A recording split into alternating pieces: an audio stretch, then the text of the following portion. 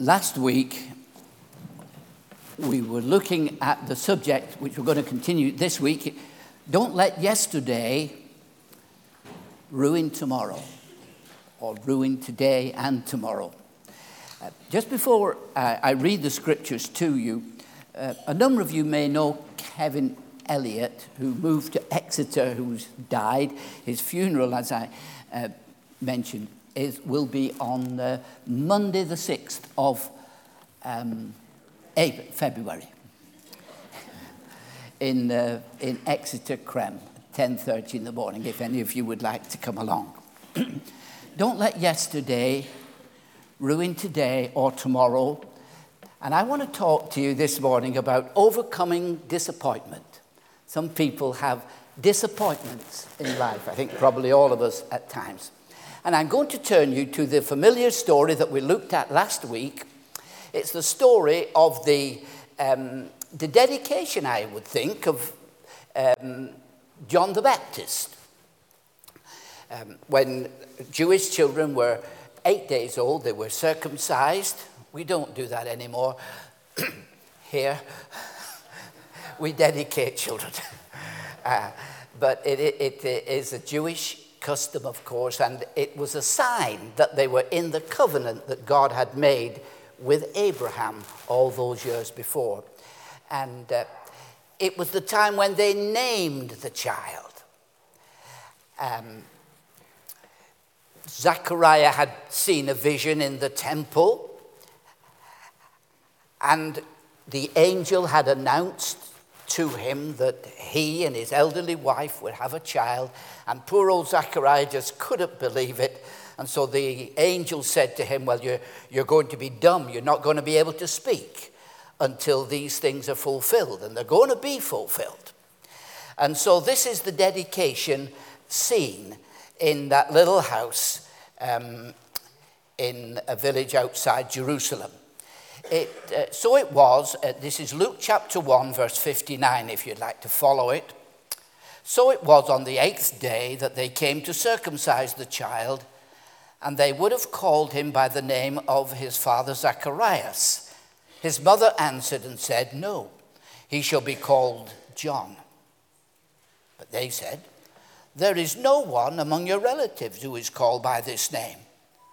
So they made signs to his father what he would have him called. And he asked for a writing tablet and wrote, saying, his name is John. So they all marveled. Immediately his mouth was opened and his tongue loosed, and he spoke, praising God. Then fear came on all who dwelt around them. And all these sayings were discussed throughout all the hill country of Judea. And all those who heard them kept them in their hearts, saying, what kind of child will this be? And the hand of the Lord was with him. We were saying last week, just the simple renaming of a child. The family had got used to the name Zechariah. Dad was called Zechariah. I don't know whether granddad or great-granddad, but Zechariah was part of their family name. But God was wanting to do something different. This was a new start. And God is a God of new starts. He's a God of new beginnings, of new experiences. And this was a place where God was saying, that's what the family were expecting. That's what society was expecting. But this child is going to be different. And we looked at the three aspects of John's ministry last week. That he was full of the Holy Spirit. You might remember that when his mother Elizabeth was pregnant and Mary, the Virgin Mary, came to visit her, that the baby inside of her leapt for joy, and Elizabeth was filled with the Holy Spirit. So John was filled with the Holy Spirit in a powerful way in his life. Secondly, he knew God's plan and purposes for his life. On one occasion, they asked John, "Who are you? Are you the Christ that we've all been waiting for?" He said, "No, I'm not the Christ." Are you Elijah that's come back from the dead?" He said, "No, I'm not Elijah." So they said, "Are you that prophet?" He said, "No, I'm not the prophet." "So who are you?" He said, "I'm the voice of one calling in the wilderness, prepare the way for the Lord. I'm not this, I'm not the other, I'm not that, but I am. And God has a special place for you." Shoes that only you can fit in God's plan and God's purposes. And thirdly and finally, he pointed people to Jesus. He didn't attract people to himself. He pointed them towards Christ. He was a signpost. You remember when some disciples of John came and they heard John say, when Jesus was walking by, they heard John say, "Behold, the Lamb of God, who takes away the sins of the world." And those disciples of John began to follow Jesus. So when John spoke, he pointed people towards Jesus.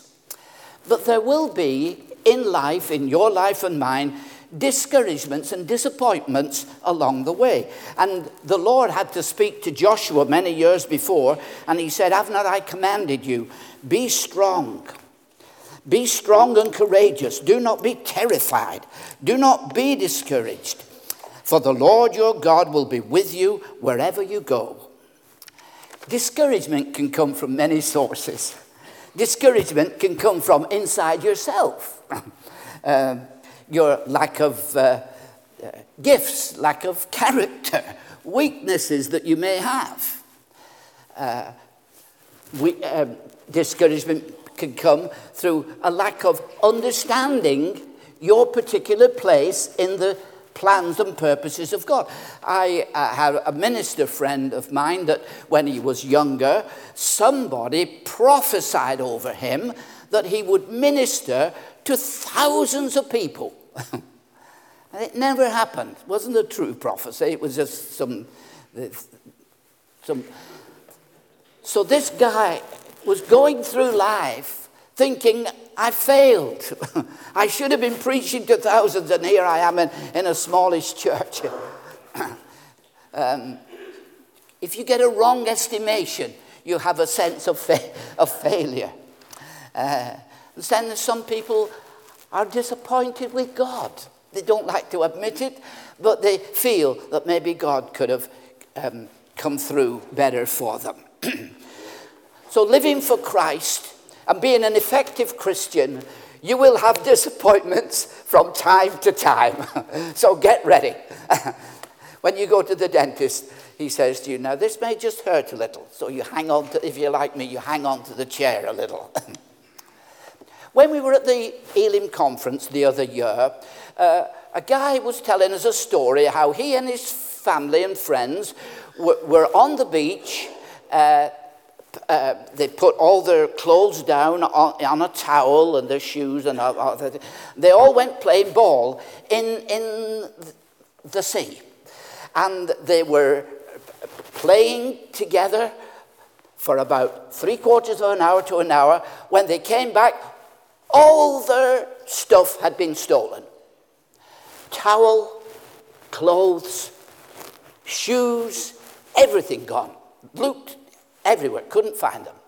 Went to the lifeguard and said, "Did you see anybody stealing our clothes?" The lifeguard said, "Have a look 100 yards up the beach." Well, they went looking 100 yards up the beach, and lo and behold, the thief had put them all back.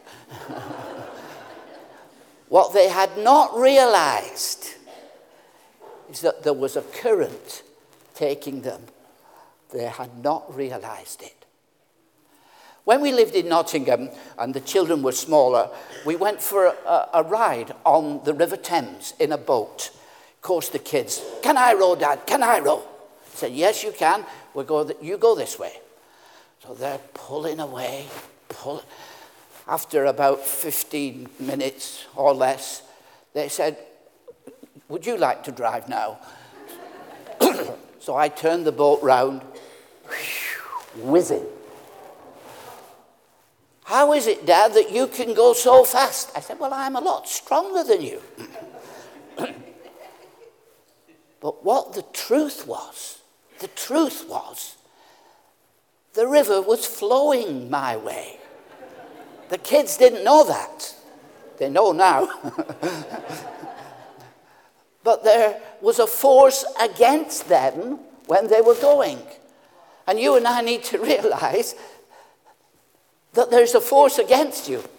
I've told you before, I'll read it out again. There was a lady born in 1880, and she was a Satanist. She had spirit guides, and she was totally opposed to Christ, Jesus, and the Christian life. And her name was Alice Bailey. You can get her on YouTube or Google, the fountainhead of all knowledge. And she had a 10-point plan to destroy Christianity. And this is the 10-point plan that you can see on Google. Take God and prayer out of the education system. Number 2, reduce parental authority over children. 3, destroy the Judeo-Christian family structure or the traditional Christian family structure. If sex is free, then make abortion legal and make it easy. 5, make divorce easy and legal. Free people from the concept of marriage for life. 6, make homosexuality an alternative lifestyle. 7, debase art, make it run mad. Use media to promote and change mindsets. 9, create an interfaith movement. 10, get governments to make all these laws and get the church to endorse these changes. That was born in 1880. You would never have thought that would have happened. But a lot of these things we see today. And there's a force against it. How do you overcome disappointments in the Christian walk? First of all, I would say, remember past blessings. Remember what God has done in the past. The psalmist David, the Psalms are full of real people. You meet some Christians who never seem to have any problems, do you? But in the Bible, there are real people who had real difficulties and who overcame them. And this is what the psalmist wrote in Psalm 77. He said, I am too distressed even to pray. I'm reading from the New Living Translation. I'm too distressed even to pray. I think of the good old days, long since ended, when my nights were filled with joyful songs. I search my soul and ponder the difference now. Has the Lord rejected me forever? Will he never again be kind to me? Is his unfailing love gone forever? Have his promises permanently failed? Has God forgotten to be gracious? Has he slammed the door on his compassion? And I said, this is my fate. The Most High has turned his hand against me. But then I recall all you have done, O Lord. I remember your wonderful deeds of long ago. They are constantly in my thoughts. I cannot stop thinking about your mighty works, O God. Your ways are holy. Is there any God as mighty as you? You are the God of great wonders. So here he is in the depth of despair and depression, and then he remembers what God has done and who God is, and his spirit is revived. Hallelujah. I think some of us have been that way, haven't we? We remember the way that the Lord has guided us. Secondly, to overcome disappointment. Develop your own walk with the Lord or your own spirituality. Don't blame others for your condition. I remember a brother said to me when we were up in Beeston many years ago, he said, "I haven't grown under your ministry."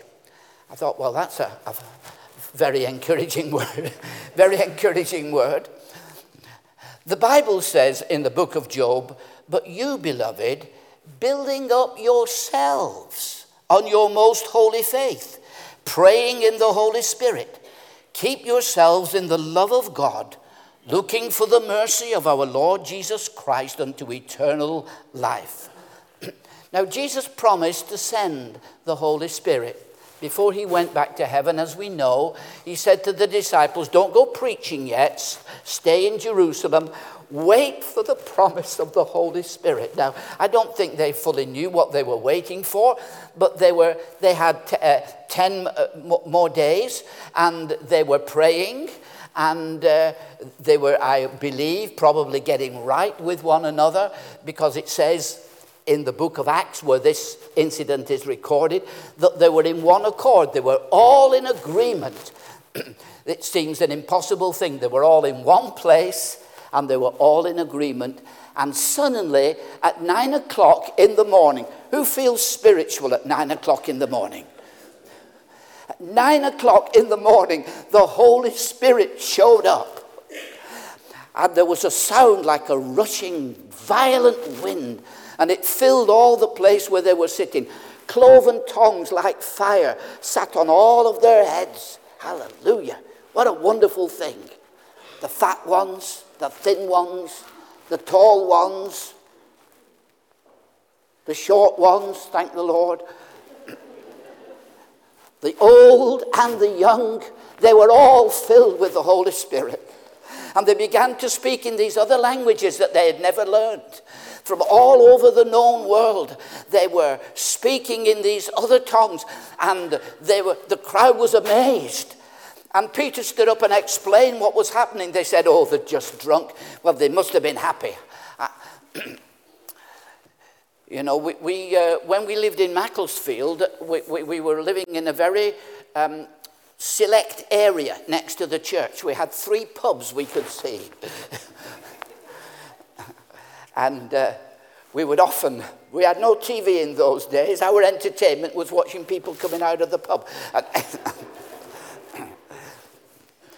Well, they said of these first Christians, "They're just drunk. They're just happy drunk." Peter said, "No, they're not.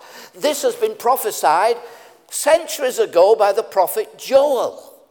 He said, your sons and your daughters are going to prophesy. Your old men are going to see dreams. Your young men are going to see visions. And I'm going to pour out my Spirit upon all people. Not just going to be the special prophets, the isolated incidents. It's going to be for everyone." They were all filled with the Holy Spirit. And explaining to the Corinthian disciples, when unfortunately the Corinthian church, they're just a bit excessive, you know, on some of these things. And so Paul had to correct them. But he said, "He that speaks in an unknown tongue, he edifies himself." He builds himself up, strengthens himself in the Lord. He who speaks in an unknown tongue, he doesn't speak to men, but he speaks to God, for no one understands him. However, in the Spirit he speaks mysteries. He who speaks in a tongue edifies himself. Then he said, "I wish you all spoke with tongues." He said, "But I'd rather you prophesied, but when you're alone at home, use this wonderful gift to build yourself up." Secondly, to avoid disappointment, keep short accounts with God. The scripture says, if we say that we have no sin, we deceive ourselves and the truth is not in us. If we confess our sins, he is faithful and just to forgive us our sins and to cleanse us from all unrighteousness. It says, if we say that we have not sinned, we make him out to be a liar, and his word is not in us. Keep short accounts with God. Apologize immediately. Sometimes if you I don't know what there's some, maybe you talk too much, or your thoughts come in your head and you harbor them and you say, oh Lord, I'm sorry about that. Apologize quickly. Get it out of the way. Don't harbor sinful things in your life. Get rid of them. Confess and walk away. I remember many years ago, there was a program on TV,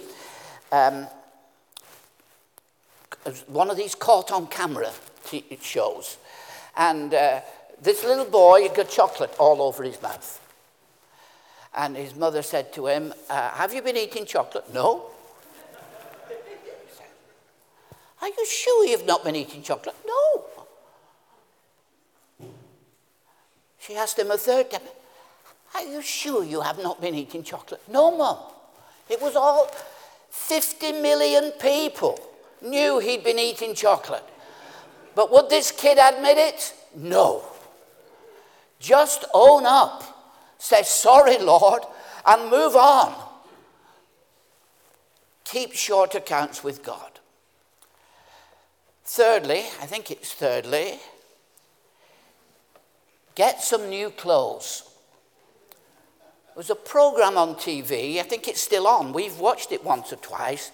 It's called 10 Years Younger. They asked somebody to stand in the street and they asked passerby, how old do you think she is? Or how old do you think he is? Oh, I would say, 60. Very old.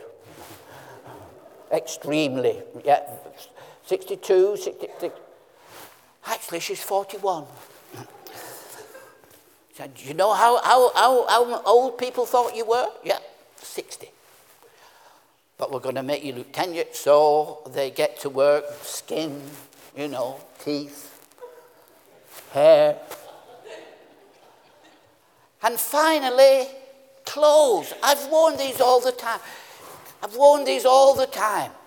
And you look awful in those clothes.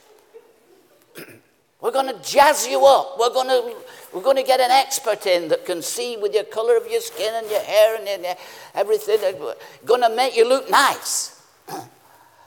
Well, God has some new clothes for us.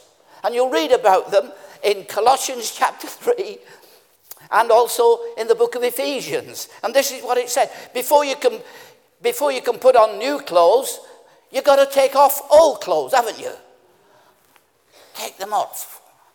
Well, I'm in my best suit that I've had for many years. So what is it? Put off anger. Red with anger. It's not your color. Anger is not your color. Put off rage. Say purple with rage. I remember as a small boy, there was a man, a Christian man, but if you disagreed with him, which I didn't, but my parents disagreed with him, he would be purple with rage. It's not your color. Don't wear it.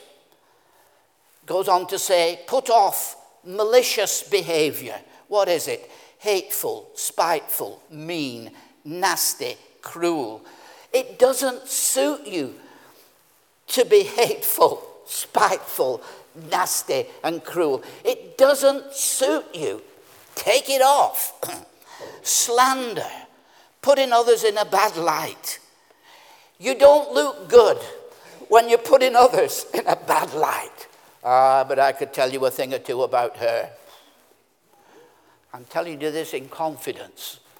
She's rubbish. Slander, dirty language. Clean animals in the Bible were decided by if you chew the cud and part the hoof. Well, your walk and your talk must correspond to walk together. Some are great at talking, but they're not so great at walking. Then it says, don't lie to each other. Put off lying. Don't steal. Put off stealing. And put off bitterness. Sometimes you can harbor things in your heart. I remember a man when we were years ago, and he had a business. He was a businessman, very prosperous business, clothes in what they call the rag trade. And he had a couple of bad debts, and his business went under. He wasn't bankrupt, but he was left with very, very little. And he got so bitter. So every time you talked to him, it was what those people did to him and what they never told him, and they did. And he just died. He died a bitter old, well, he wasn't too old, but he died a very bitter man. The Bible says, put off bitterness and resentment. Then put some new clothes on. Right, now what we're going to make you look nice in. It says, put on tender-hearted mercy. You look great when you're being merciful. You look great when you're tender-hearted. You're not hard-hearted, but you're tender-hearted. And then it says, put on kindness. You look great when you're being kind to people and to others. And then it says, put on humility. That's unpretentiousness, modesty. Don't keep blowing your own trumpet, for goodness sake. Put that off and put on humility. And gentleness. Be gentle both with yourself and with others. Put on patience. How many of us need patience? He said, Lord, I need patience, and I need it now. It says, make allowances for other people's faults and forgive one another. Unforgiveness is a terrible emotion that you hold on to. Unforgiveness. It's like if you were going down to Plymouth Hole, as you see them, slightly insane people fishing with a line, waiting for days on end. I'm sure I saw a couple of corpses there once. They fish. Supposing they flicked the thing back, the rod back, and the hook caught in your mouth. You could say, you stupid fisherman, I am going to report you to the Fishermen's Association. I'm going to write about you in the Fisherman's Times. I'm going to make your name mud. Mud, mud, mud. You could walk 10 yards down the road and he could wind you in any time he likes. You could walk 10 miles down the road. You could go across the continent and he could still wind you in. What have you got to do? Unhook yourself. Unforgiveness is like me taking poison and expecting you to drop down dead. Unforgiveness is a terrible emotion. We had a case many, many years ago where I was in an unforgiving. This person, he must have been a bad person, saying terrible things about us. Terrible. And I hated him, and my wife hated him even more.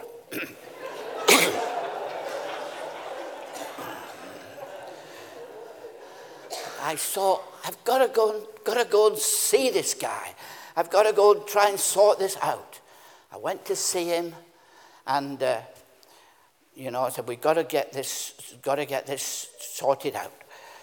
And he said, yes, you're right, David. And he prayed the nearest thing to an apology that I could get, Well, I didn't want an apology, really, but he said, I played like Saul. You remember, I played the fool. I have erred exceedingly. And we prayed together, and we hugged each other. I apologized if I'd hurt him. He apologized if he'd hurt me.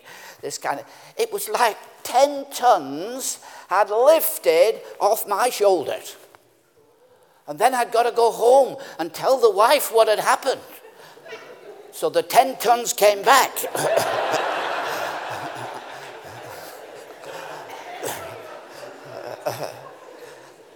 But praise God, God had dealt with her, a double miracle. If you harbor unforgiveness in your heart, you can't move forward into tomorrow that God has for you. And I thought to myself, if I don't forgive this brother, and I'd like to think he changed, I'd like to think we all drove off into the sunset together. He didn't change a bit, but I changed. I was different. And I felt I would never be able to talk to you or anyone about forgiveness if I too had not forgiven. It was a release and a relief to be forgiven. So put off and put on, because you look 10 years younger. Hallelujah. When you take on some great new clothes from heaven. Put off bitterness. Put off anger. Put off slander. Put off lying. Put off stealing. Put on mercy. Put on kindness. Put on humility. Put on gentleness. Put on patience. Allow for other people's faults. Forgive as Christ has forgiven you. And then he says, above all these things, put on love, because it binds them all together. Begin to love. And then he says, let the peace of God rule. Sometimes it's difficult to let the peace of God rule, isn't it? When our daughter Esther was so ill in the ICU recently, as you know, I walked into Central Park and I was praying and I kept saying, let the peace of God rule. Let the peace of God rule. It's not always easy to let the peace of God rule, but allow the peace of God to rule in your heart and life. I don't know, fifthly or so, exercise faith. The Bible says, let the weak say, I am strong. Feed your faith. Read things about God's movings of years ago. There's such a blast of cold wind of unbelief in the world today. And particularly the scriptures are attacked. Everything is being attacked. Feed your faith. Get among people who are positive. When you come to church, sit with people who are positive. Don't look now, but the person sitting next to you.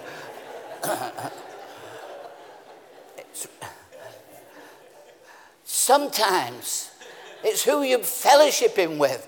Fellowship with positive people who will spur you on to righteousness and spur you on in your Christian life and not slow you down. And then, I think we're nearly finally, understand your unique place in God's plans and purposes. This is what Ephesians 4 says. From him, that is Jesus, from him, the head, the whole body joined and held together by every supporting ligament grows and builds itself up in love as each part does its work. Each part is supposed to work. Now, I've never seen my pancreas, but it keeps going, thank the Lord. My wife's isn't working quite so well, but she's lacking in faith on this point. I've never seen my kidneys, but they are purifying the blood. I drink plenty of water in the morning to keep it all going. Have you ever had a joint that's, speaking to people of a certain age, these people are excluded up here. People of a certain age, have you ever had a knee that this is what the Bible says. Putting confidence in an unreliable person is like chewing with a toothache or walking on a broken foot. When something's not working, when you're relying on your knee and it doesn't knee, when you're relying on something and it doesn't work. And people who say, I'll be there, they don't show. Well, you have a unique place in the body of Christ. And you might think, well, who would miss me? We would miss you. The body misses you. You know, and those of you sitting at home this morning, watching us in the comfort of your own home, with your night clothes on, shame on you. Don't, as we used to say years ago, don't turn over, turn out. Come into the fellowship of God's people. Be part of God's, be a part that works as each part does its work. And we were mentioning last week about the little ministry of helps. Be a helper. Be an encourager. Be someone who pushes others along and encourages others. We miss the encouragers. We miss the people who help out. Be who you are as each part does its work. Finally, I think we might have had finally, have we? Or lastly, we've got in conclusion to go.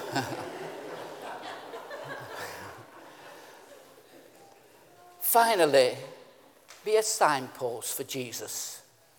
Just point people. Someone has said evangelism is one beggar telling another beggar where to find bread. And if you have the opportunity to talk with somebody about your trust in Christ, don't use church jargon. Talk normally. Some people put on a religious voice, don't they? Don't put on your religious voice. Just talk normally. Why not just give your testimony and say, well, this is how I came to know Christ.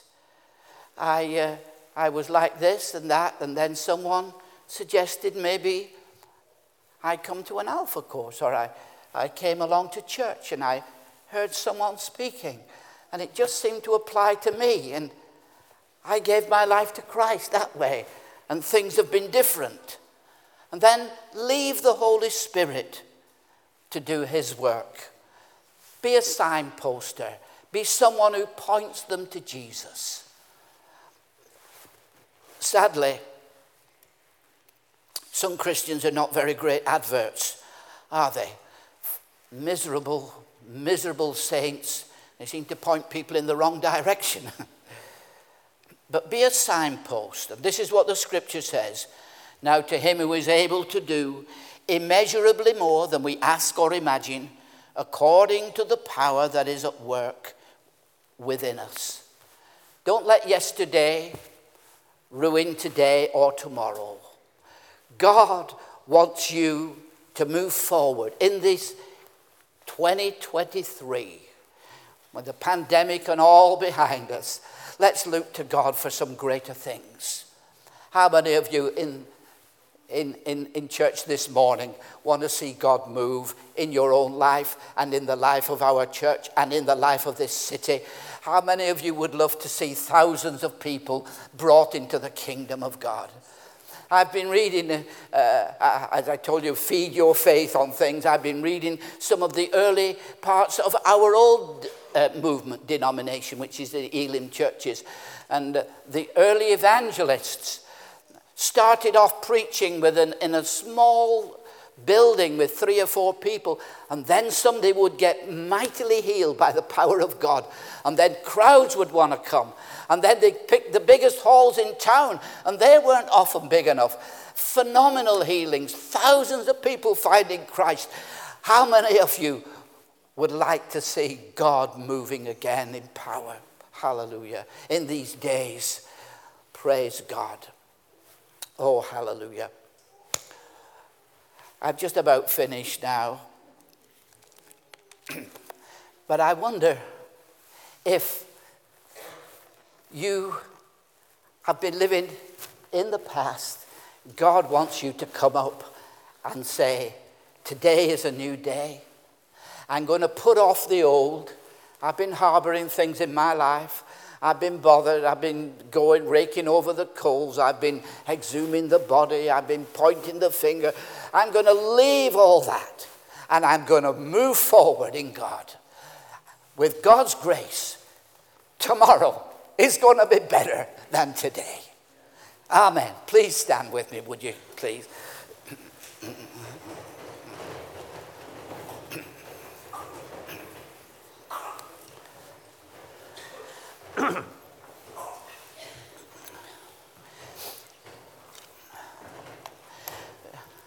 There's a lovely old song we used to sing. We'll not sing it now because I don't think you know it. But it's easy. It's dead easy. But it just goes like this: into my heart, come into my heart, Lord Jesus. Come in today, come in to stay, come into my heart, Lord Jesus. And if in this service this morning, the Lord has spoken to you, you've heard the message within the message, so to speak, that more than my words, the Lord has just touched something in your life, and you want to respond right now, why don't you just pray? Why don't you just come before God and ask? Maybe some of you have never really found peace with God yet. You've never really had that assurance that the past has been forgiven and forgotten. And you've never had that assurance that should you die today, you would go to heaven. But you'd like to. I would love to lead you in a prayer. And then I'm going to ask for those of us who've maybe walked with the Lord, but things have come in the way and your progress has been impeded. Come on, let's say goodbye to yesterday and hello to tomorrow in God. All right, if that's you this morning, if someone would like to return to God, or you are coming to the Lord for the first time, maybe in your heart you'd like to pray this prayer. I'll lead it. You say it inside. Dear Heavenly Father, I come to you right now. I realize that I have sinned, done things I did not to have done, omitted to do things that I should have done. I'm sorry, Lord. Please forgive me. Cleanse me by the precious blood of Christ. And from this time forward, Lord, I want to follow you and serve you. And for those maybe who've maybe been looking back, and like we read earlier about the psalmist, he said he was so troubled he couldn't even pray at times. He was so troubled. But then he remembered what God had done. And it gave him courage and hope for the future. And if that's you, say, Lord, I'm determined from this moment forward to serve you fully and absolutely. In Jesus' name, amen. Amen. God bless you. If you need prayer this morning, if you would like someone to pray with you and put their hands upon you and pray in Jesus' name, while we're singing these final devotional songs, would you just come down to the front and someone will come and they will pray for you, whatever that might be, whatever your need might be. Thank you, Nathan.